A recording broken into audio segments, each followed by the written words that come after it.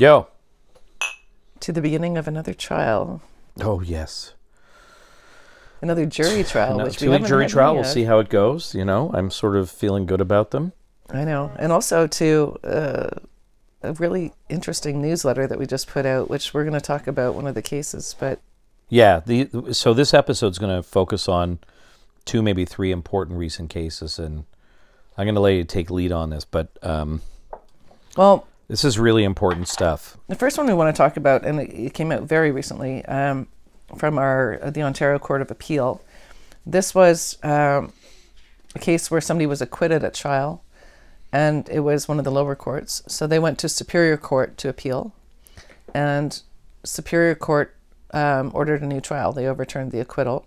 Yeah, so just slow down for 1 sec. So this just came out at the end of March 2023, and it's the Ontario Court of Appeal overturning the Superior Court appeal judge. Right. So this is the second appeal. Correct. That's where I was going. And the case is called R.V. Spicer, 2023, ONCA 232. You can find it on the Canadian Legal Database, which is a great thing because, most of the cases, if the decisions are published, we have a thing called CanLII. It's CANLII.org, canlii.org, and you can go look up cases for yourself and see what you think of them. But we're going to look at the Spicer case first because it has an interesting aspect to it in terms of which judge was being reviewed. And oddly enough, this is a case we touched on in a previous episode, because the judge who is who was at that time the Superior Court appeal judge has ascended to a higher position. So we had reviewed a number of decisions. This happened to be one of them. Right. Yeah. So lay out. I think we should lay out sort of a little bit of the background of the case. I would lay it out in a very clear fashion to be fair to everybody. And I've tried to highlight just the important elements. So this is a case involving 2 co-workers who were at an event through work, and the complainant went into the men's washroom because she couldn't find the women's washroom.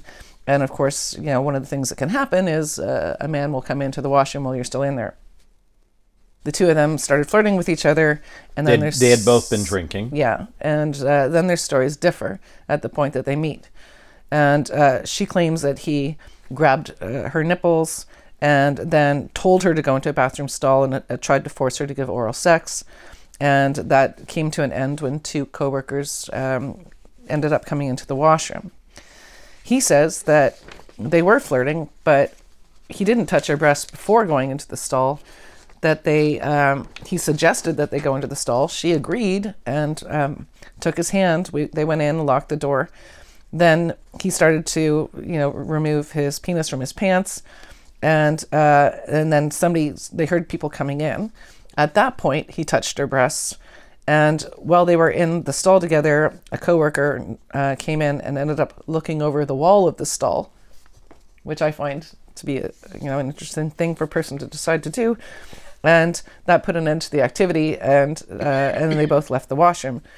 But then, of course, one of the aspects of this is the question of how did the complainant feel about having people observe the activity in the washroom, and was that potentially a motive? And the complainant alleged a sexual assault, right? Mm-hmm. So in sort of 2 parts, but I think we should just explain that. Yeah. So there's the grabbing of the breast that she says happened outside the stall, and then being forced into the washroom and having an attempt to force her to give oral sex. So that's the allegation. Comes to trial. The trial judge, both parties testified, and then the trial judge went through a decision, ultimately acquitting the accused, and he recited principles that we know about credibility from a case called WD. And burden of proof. And burden of proof, and he reviewed the evidence. And noted that there was obvious differences between the 2 versions of events, but in the end, the trial judge said that he was left with a reasonable doubt that the accused had grabbed the complainant's nipples prior to them going into the stall. Also, the trial judge said he was also left with a reasonable doubt about the complainant did not give. So the trial judge was left in a reasonable doubt that the complainant did not give her consent for what happened in the stall, and how they wound up in the stall. So in the conclusion, based upon the inconsistencies that he determined that were material at the time, he found that the Crown had not proved beyond a reasonable doubt the lack of consent. And he went through the evidence of both the complainant and the accused in a fair bit of detail. So after the trial judge's decision, the Crown appealed. Because it was by summary conviction, it went to the Superior Court, and the judge in the Superior Court was sitting as an appellate judge on a summary conviction appeal. And that went to appeal. So the Superior Court appeal judge allowed the appeal and ordered a new trial. In concluding, the summary court appeal judge stated that the judge's conclusion rested on myth-based reasoning predicated around the myth that sexual assaults happen only in private, which amounted to an error of law. The Superior Court appeal judge further found that there was no evidence that the complainant specifically consented to each and every sexual act, and that the trial judge erred in finding that she had. Consequently, the Superior Court appeal judge allowed the appeal and ordered a new trial. I'm going to let you go in 1 second. I just want to repeat this again. These are two really interesting issues that they determined were errors. Just 1 moment. And the second one is probably the most concerning. The Superior Court appeal judge further found that there was no evidence that the complainant specifically consented to each and every sexual act, and that the trial judge erred in finding that she had. The Superior Court appeal judge further found that there was no evidence that the complainant specifically consented to each and every sexual act, and that the trial judge erred in finding that she had. So it's really interesting because Crown appeals are a lot stricter than an appeal by a convicted accused, we call the appellant. When it's a Crown appeal, it is very narrow, has to be strong errors of law, and in both cases of a Crown appeal, or we call Crown but prosecutor appealing, and the accused appealing, it is very difficult for courts of appeal to come up with their own credibility assessments. They have to defer to the judge, and you can't substitute your own opinions or your own findings of fact. And that's one of the things that they found with this particular case, is that the Superior Court appeal judge had substituted her own facts. But even more than that, first of all, this myth, right, is a myth that sexual assault happens only in private. I've never heard of that being cited as a myth that was employed. It would be if somebody thought that. But what the Court of Appeal said, at no point does the judge say that. And this is so important because when you're talking about myths and stereotypes, your findings have to be based in the evidence at trial. And that's what they said, is it was open to the judge to make the inference he did based on the specific facts of this case, being that they were very close to their co-workers who could have walked into the bathroom at any time, that before they went into the stall, that they were in a very, open plain view for anyone to see if they entered the bathroom. So he factored this into his consideration about what he thought was more probable and whether or not it raised a reasonable doubt. And that's a proper way to approach the evidence. That is not stereotypes, that's based in the specific facts of the case. And this is so important because it's so unfair to our judges when they're being accused of myths and stereotypes, when they're actually using their, when they're actually following the evidence and carefully assessing it. And in this case, the judge was very particular and detailed in his assessment of what the evidence was at trial. I'm sorry, I'm still hung up on. The Superior Court appeal judge further found that there was no evidence that the complainant specifically consented to each and every sexual act. Well, that's the second aspect. I know, I just can't stop repeating it. The Superior Court appeal judge further found that there was no evidence that the complainant specifically consented to each and every act, and that the trial judge erred in finding that she had. Okay, so explain why this is so egregious. It reverses the burden of proof. Right? So but you it's hard don't need to be why. an appellate judge to figure this one out. and I don't want to be overly dramatic. A sexual assault case is prosecuted in the manner that the Crown bears the burden of proof beyond a reasonable doubt that the act occurred without consent. So, somebody can be acquitted because the Crown has failed to establish beyond a reasonable doubt lack of consent. The Superior Court Appeal judge found that there was no evidence that the complainant specifically consented to each and every sexual act. As if the defense had to prove consent. What the No, I know. It's complete reversal. It's of not the burden just of proof. it's not just with absolute and due respect. It is not just a reversal of the burden of proof. So that statement would suggest that an accused has to establish that the complainant had consented to each and every sexual act, which is not just a reversal, it's a burden on the accused to establish at some level of proof consent. But it's an absolute misstatement of the law and of the principle of proof beyond a reasonable doubt applicable in all criminal trials. It is so bad that it is beyond belief. It's a danger. No, but it's beyond belief that an appeal court would actually state that. Yeah. And I also was really troubled by the extent to which the evidence that was being reviewed, and they go through the trial transcripts, how much was misstated about what was said by the judge and what the evidence was at trial, because it's very important to accurately cite what was said.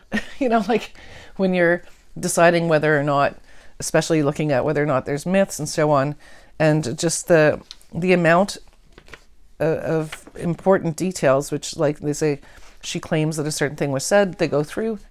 So the Court of Appeal... Never said by the judge, never said at trial. The Ontario Court of Appeal, in their analysis, found that the Superior Court Appeal judge did correctly cite the principles applicable to a Crown appeal from an acquittal, but failed to properly apply them. In fact, what the Superior Court Appeal judge did was to revisit the conclusions that the trial judge drew from his factual findings and substitute her own view of them. This was an error for the Superior Court Appeal judge to do so. Central to the error was exactly what you said, that the Superior Court Appeal judge had found that the trial judge engaged in myth-based reasoning. The Court of Appeal specifically said, with respect, that is not what the trial judge did, and you've explained that. Nowhere in his reasons was that said. And the Court of Appeal, the Ontario Court of Appeal, found that a trial judge is entitled to draw reasonable inferences from the facts that are presented. It was open to the trial judge to draw the inference that he did from the facts that were before him. A different factual scenario might not flow from such an inference, but it was the trial judge's job to decide on the available inferences and to do so without being labeled as having engaged in myth-based reasoning. While we accept that the trial judge's reasons were not as clear as they might have been on this point, ambiguity is not sufficient to establish an error. You know what I really like about that? Because that ambiguity point, that was reinforced by a case from the Supreme Court of Canada called GF. Yes. And GF was, the facts on that case were really bad, and we've discussed it in the past. But there was an instruction to appellate courts to not parse out what judges say and to read it as a whole. And if there's some ambiguity, then you should approach it as if the judge is correct in law. If it's ambiguous, if it's not very clear that they made an error, and that got used in favor of an accused person now. And I think that's really important because primarily that's always been brought up when it's an acquittal and the complainant is not, usually it works in the opposite direction, where it's used to reinstate convictions. And in this case, GF ended up, and this is how I saw it. Well, it arises often in cases of an appeal of a conviction. What's good for the goose is good for the gander. Where the That's what I'm trying to ambiguity, say. where the ambiguity is left to the fact that the judge is to be granted some deference in the analysis, and although the analysis may not be as clear on the whole of the evidence, it still establishes on the threshold for what they have on appeal that the conviction should stand. So this was now used in favor of reinstoring an acquittal. So what you're saying is it can apply to both, and that's correct. Yeah. When the judgment's in favor of accused, the same principles apply. That's right. And then we move to the second issue, which I've raised and repeated a few times, that the Ontario Court of Appeal said that the Superior Court appeal judge made a significant error in finding that the complainant had consented to each and every sexual act. The trial judge did not make such a finding. What the trial judge did was that he was left in reasonable doubt over the issue of consent. Specifically, the trial judge said, "It leaves this court with a reasonable doubt that the complainant did not give her consent for what happened in the stall and how both of them ended up entering the stall. There is a difference between finding a lack of consent and a finding that there is a reasonable doubt about consent. The difference is fundamental to the WD principle, or the analysis we do in credibility, and the burden of proof that rests with the Crown." Which is integral to our justice system. To the maintain Superior those Court principles. appeal judge erred in failing to recognize and give effect to that difference. Now say what you're going to say, what you just said. Well, It's the burden fundamentally of proof integral. is fundamental to the fairness of our justice system and the integrity of our justice system. And that the law is premised, proof beyond a reasonable doubt means that in a sexual assault case, the Crown must prove beyond a reasonable doubt lack of consent. This was a clear reversal of a burden and an absolute misreading of the judge's very clear written judgment, where he was left in reasonable doubt about consent. These errors that were identified by the Court of Appeal are concerning because, as it was pointed out at the beginning, this is the judge who's now on our highest court, and it's concerning if somebody's going to be making important binding decisions and they have some confusion about the burden of proof. Well, I was just addressing this case, but well, there was an article like it's what fell on the floor in the Globe and Mail pointing out that issue as well, that but I do find that when these decisions come out that errors like that end up being corrected in the future, but that was a concern. Well, I think the takeaway from this case is, and what's important, is to remember that sexual assault cases are really a controversy in Canada. It's at a level of ideology and politics, and as well as law. And when we review cases, it's important for all of us to be accurate about what the law is and understand the law. Whether we are a Crown attorney or a defense lawyer or a judge, we must understand the law and respect it and follow it, whether we like it or not. And that includes understanding how sexual assault law evolves and understanding myth-based reasoning. Whether we agree with it or not, if the law is established in a certain way, it's our job to understand it. We can challenge it, but we can understand it. What's fundamental to a criminal trial is that the Crown bears the proof beyond a reasonable doubt. What's fundamental in a sexual assault trial is that the Crown proves beyond a reasonable doubt that there was lack of consent. That is absolutely fundamentally not the same thing as a judge finding in this case that there was consent.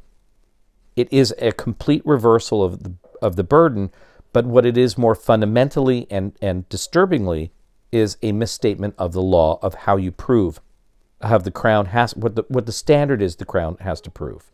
And it's important in Canada, and we're not naming anybody, and it's with great respect, that and our judiciary by and large does a very good job of working hard to try and get it right. Mm-hmm. And they don't always, and that's fine. That's what we have appeals for. And not all judges who are appointed come from the same background. But we all have to row in the same direction to try and make sure that we can at least agree and follow the law on basic principles that underlie our system of justice.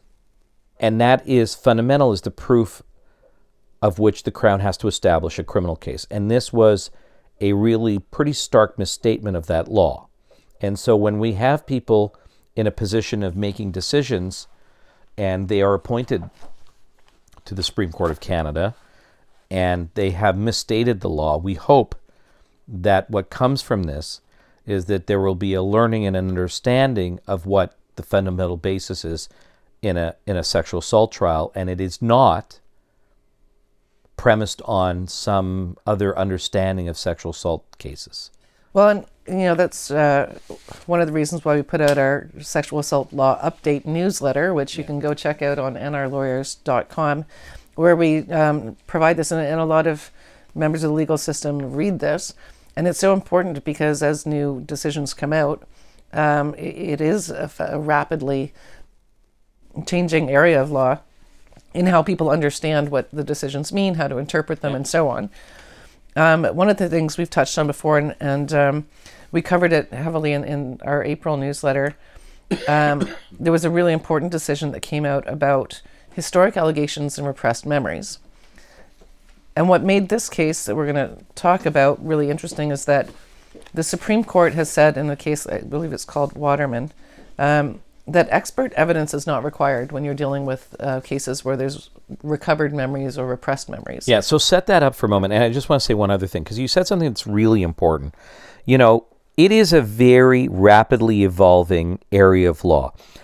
Sexual assault case law and sexual assault cases are very specialized with rapidly changing decisions and understanding, and it's incumbent upon all of us in the system to make sure we're up to date with it and we understand it and we work within the parameters of the cases and with the legislation. And this is an extremely interesting area that you're going to talk about now, which is about memories. Mm-hmm. And typically we're dealing with historical sexual assault allegations. Mm-hmm. So why don't you frame this and set it up for everybody, because we've spoken about this before, but it's now rearing its head again, rightly so. Well, people's understanding of memory is sometimes bizarre, quite often based on what they read in, magazines or things like that, and sometimes through advocacy groups or, self-help books or so on. But, there's very few people who are memory scientists. So if you're going into a case with a recovered memory, it's hard to find an expert that can be qualified. Yes. And we talked about two cases. The first one was from Alberta. And they were able to bring in an expert. And so, there's a good summary in there. That's not the case we're going to talk about today. There's a good summary of some of the important things she said. But the limits of an expert is that the expert can only talk about what we know about memory. They can't talk about the specific facts of the case. So there is some, even if you get an expert, there's some limitations. So the one we want to talk about is from Ontario's Superior Court. It's called R versus BB 2023 ONSC, which is our Superior Court number 396. And this case is so important because they didn't have an expert, and the comments made by this particular judge, Justice Daw, I thought were so important and fantastic, because we'll get into some of the specific quotes, but he talks about the dangers of making assumptions about memory and how it works. And it's interesting because we had a case maybe about a year and a half ago, which we litigated in Barrie in the Superior Court, which was recovered memory, where the complainant specifically said, I made myself forget about it and then I remembered it. And what was that line about erasing on a chalkboard? So you have to be very suspicious when memory is like a chalkboard that can be erased and rewritten at will. So that was the case we had where we were dealing with recovered memory, and this is specifically assessing the reliability of a complainant's recovered memory of a sexual assault. Okay, so there's some quotes in here that are from the newsletter, so it sort of helps me to figure out what I thought, what we thought were the most important highlights. First of all, the complainant made comments that really caused some concern.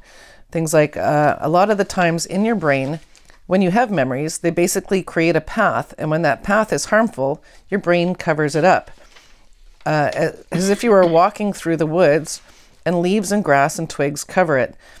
And you don't walk that path again. So what I learned is that when you go through something traumatic, it can uncover other traumatic experiences. Now, these are things that she says she learned from a therapist that she was seeing at the time. Right. And so let's frame this for a moment, because the complainant had said, when she was 34 years of age, she had sudden flashback in which she remembered lying in bed with her parents when she was a child and her father, the defendant, reaching up her shirt and touching her nipples. She is now entirely confident that this is a genuine memory of something that really happened, but which she mentally suppressed for most of her life. You know, it's important when there's some evidence there that the memory ceased to exist at one point and then somehow returned. That's a really big red flag that there's need for concern. And so the trial judge in this case, he talked about common sense. And common sense is a principle that you try to use to try and figure out which thing is most likely to be true. Mm-hmm. But he makes some really important comments about how people, judges and jury members alike, and the general public may have limited to no personal experience regarding how memory works. And the quote is, "A judge or juror who has never personally experienced a flashback of a distant, traumatic, and long forgotten event may have difficulty accepting that such memories can ever be reliable. Equally, a judge or juror who has not personally had a vivid and seemingly real memory in scare quotes, of something that demonstrably never happened, or that can be shown to have happened in a different way, they might find it highly counterintuitive that human memory can be so unreliable." So he identified these two diametrically opposed problems with relying on what could be seen as common sense, because your experience of memories can affect whether or not you believe what somebody says about memory. Right, your own personal experience. But let's frame this again for a moment, because I like coming back to the specific evidence. And the judge mentions, quite frankly, while the possibility of a witness's memory fading or becoming corrupted and unreliable over time is one that must always be considered, the reliability concerns in this case are heightened by the complainant's frank acknowledgement that she had no memory at all of the alleged sexual assault by her father for most of her life, and that she only now recalls it after experiencing a sudden, vivid flashback 4.5 years ago in the summer of 2018, coupled with the fact that she had been going through therapy at the time. But again, like from the bit that I quoted about this, you might not understand how the memories can be true. You might not understand, why they can't be true. That it's really important to realize that some people have been shown to have what they think are real memories of something that is demonstrably false. That can absolutely happen, because it's not always the case that somebody is making a false allegation. There's a number of cases where the person absolutely believes it to be true. And I think, the strange things that you hear about memory are really, I hate to use this word, problematic. There was something really interesting in one of the cases. I think it's this one. One of the things I read because between the two cases, the person started going on about how the memories were in their amygdala, and now the memories are in their prefrontal cortex, so they can have access to it. And I happen to know where these phrases come from, and it's an absolute misunderstanding of what I think is junk science anyway. Well, and how memory is stored in any of that. But when you start seeing this kind of language coming out of the mouths of complainants, it's really concerning how much memory research they think they've done. And there's a lot of dispute in terms of what's actual science. Let's go back in time to a year of 1995. Right. And one of Canada's great criminal lawyers. I love that he referenced this. Mark Rosenberg, who then was partners with Eddie Greenspan and then ascended to the Court of Appeal of Ontario. And he was truly a real intellect. And he observed in 1995 in an article, shortly before his appointment to Ontario Court of Appeal, repressed memory challenges the common sense notion that memories become less reliable over time. These memories come flooding back apparently intact, accompanied by powerful emotions appropriate to the event and filled with vivid and realistic detail. The very richness of the detail seems to carry its own confirmation of reliability. And if the memories are untrue, where did they come from and why are they there? If the memory is not true, what possible motive does the witness have to or for remembering. Common sense and experience do not easily inform these questions. I like at the very beginning he points out that I think we can all agree memory does not get better over time. But what an interesting dilemma. It is attractive in some way to fall to the reasoning that there's a vividness and a richness to these memories, and therefore they have inherent reliability because of that. But yet we know very clearly that there are proven instances of memories with richness and vividness that are absolutely demonstrably false. I've had dreams so vivid it seemed more real than real life. Dreams can provide a lot of vivid detail and sometimes be confusing as to whether it was really a thing that happened or whether it was a dream. There's lots of ways these can happen. But again, I just remembered this one case that I was helping out with once. One of the weirdest things I've heard outside of the amygdala and the prefrontal cortex was somebody goes, my body remembered. So this is somebody who said they were unconscious at the time of an assault. But thank goodness my body remembered, and I got a flashback in the middle of the night. And this was believed. So His Honor in this case said something very interesting, and which I think is an obvious but well-stated fact, that the need for caution becomes heightened when, in the case, a critical prosecution witness claims to have sudden recovered memory of a long-forgotten memory, and at the very least, such recovered memories are atypical as a matter of everyday experience, which I think calls for them to be given especially close and careful scrutiny. And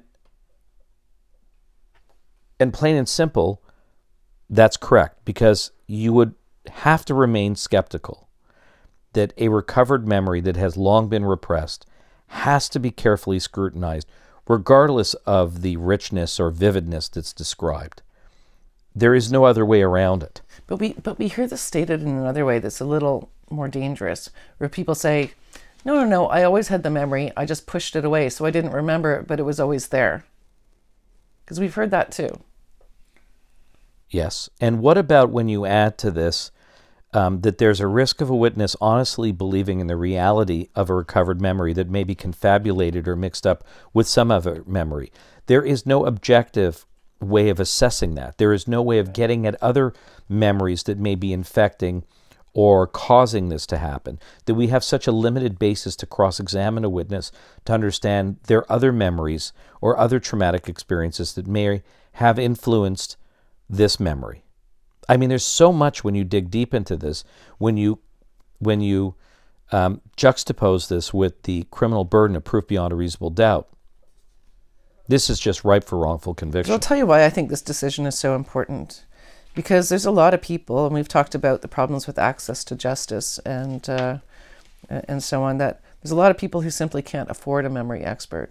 And I think that this case is going to be really important for future cases where there is evidence of memories that have been recovered or they claim to be repressed or whatever, that this case I think will be very helpful in trying to make clear the dangers of the reliability of the evidence. Well, it's an interesting point because there's only very few experts you could go to and seek to have admitted as experts on memory. And when we're talking about that, how memory operates, how it's encoded in the brain, and how one can possibly remember things, or what are the deficits of this type of evidence, and then having access to be able to call that witness and afford it is something which is very challenging. And even if you can, they're still limited on what they can say about the facts of your case. So, you raise a very good point, and why I think we highlighted this case in the newsletter is that this gives a very strong argument to the fact that even without this expert, you can rely on some case law now to at least raise the bar for scrutiny on recovered memory, and how counterintuitive it may very well be to accepting it as reliable evidence. There's another case that we were looking at, which we're not going to get into, whatever, but just in terms of memory too, there's some really interesting cases coming up about the problems with memory when somebody's extremely intoxicated, in terms of the reliability of their memory, also in terms of their capacity to consent. But that's an ongoing issue too, because when somebody's extremely intoxicated, that increases the chance that they're going to feel sexually assaulted, whether or not they agreed to something or whether they were incapable. But when they're giving evidence, when they reach a certain level of intoxication, there are real concerns about memory, which I don't think are being taken seriously enough in a lot of cases. That's an excellent point, because we faced that recently in a trial, where you can have a witness to say, yes, I was intoxicated, or, I wasn't that intoxicated, I wasn't that blasted, but I remember what happened. And you're really denying the reality of what we experience when we're intoxicated, that in fact your ability to perceive and therefore recall what happens is influenced and skewed by the fact that the person's intoxicated. And the more intoxicated somebody is, the less reliable, for God's sakes, their memory is. I mean, one would think this is common sense. But that is an issue that's repeating itself, and you're right, has some alignment with these recovered memories. Because although somebody who's intoxicated can very well be assaulted or sexually assaulted, and they can have evidence that's reliable, sufficient to prove guilt beyond a reasonable doubt, but we have to be very careful about how we accept it and how we scrutinize it. Right. Especially because in those cases, you'll have witnesses absolutely downplaying their intoxication and their memory impairment in order to bolster their credibility. Yes. But thankfully, in that case, there was some surveillance footage that showed that their memories were completely incorrect. We'll put it that way. But also, there was, talk about how people come to believe something that's not true. There was also a lot of evidence that that people had spoken to each other about what they say happened, and then the other person started to think, oh, wow, in hindsight, I guess that is what happened. And so that's some interesting evidence, too, that somebody may come to believe something, but it's only because somebody else has somehow infected their own personal memories. And how few... how infrequent you will have this availability of evidence, because you can have a trial where a witness who is obviously intoxicated, and you have some evidence of that, will deny that the intoxication has any impact on their ability to remember what happened. But then you'll have a case like what we had, where there was some video surveillance, and it happened to be, one would think is relatively innocuous, but the witness had specifically forgotten and stated something completely different than what was captured on the video. About how they arrived and the conditions under which they arrived at the building and all the other stuff. So you'd think that would be a bit innocuous, but the reality is that just goes to show how unreliable their memory is, probably as a result of intoxication. And then in that case, you had two people talking where they had said in their statements that had influenced the way I look back at how the events happened. Mm-hmm. And fortunately, through cross-examination, we were able to tease out how that impacted the evidence. But can you imagine a case where you don't have that objective evidence, and then a trier of fact, a judge or a jury, is left only with that evidence of the complainant, where you don't have that? But we know as a fact that intoxication does have that impact on memory. Mm-hmm. I know, and that's one of the things that concerns me when people start talking about how memory works. Because there's some bizarre theories about memory that have found their way into courtrooms, both in Canada and the U.S. And and there are experts who have continued to fight against all of these strange ideas that are coming out. But when people read about this stuff and they come across these various theories and stuff, then they start reassessing their own memories and seeing their memories in a different way, or maybe it affects the way they recall certain moments of their life. Without getting into the specifics of which different theories come out, because they're endless in a way. I've heard things about sticky notes. Memories are like sticky notes, and then at some point you can go and you can read all the sticky notes in your brain and put all the pieces together. There's a lot of junk sort of science and papers written about how memory operates and trying relate it to criminal cases, and we have to be very careful. And that's why I think this case was very, very good. I mean, it was a very simple, straightforward, but very cogent analysis by this judge about how you got to look at recovered memories. And I think this is going to be very well important. Written, very well thought out. And I'm glad that we have this, because this is without an expert. that allows, individuals who can't afford to try and proffer that type of evidence to at least battle it. Yeah. And in the face of certain obvious characteristics, they might say it should be reliable when it isn't. But there's more to come now. This is going to be a growing issue that we're going to have to deal with. And there's, I'm trying to get a hold of a research paper that's recently being done on memory that I'm going to try and get for us, and that we'll probably look at in a coming podcast. So it's proffered by both a lawyer and a PhD, and I'm going to see if I can get it for us. I'm trying to dig it up. Yeah. Well, and in the meantime, to keep on top of the interesting new cases coming out, definitely go and subscribe to the newsletter. No, yeah. Yeah. It usually comes out every 2 months. But Lately it's been every 3 months, but... Well, the last one was late because, and then plus there was Christmas time, so there's not really a lot of decisions over that month. But also we were just swamped. Yeah, so if you want, our newsletter is available on the website. You can go to it. It has a lot of interesting cases that we try and make it very readable. But we're going to come back to the issue of memory in criminal cases, in particular sexual assault. And I will try and grab a hold of that drafted research paper. And until then, thank you for viewing. And like, share, busy subscribe. week next week. Yeah, like, share, subscribe. Hit notifications. And send us your emails and anything you want us to talk about. Thank you for viewing.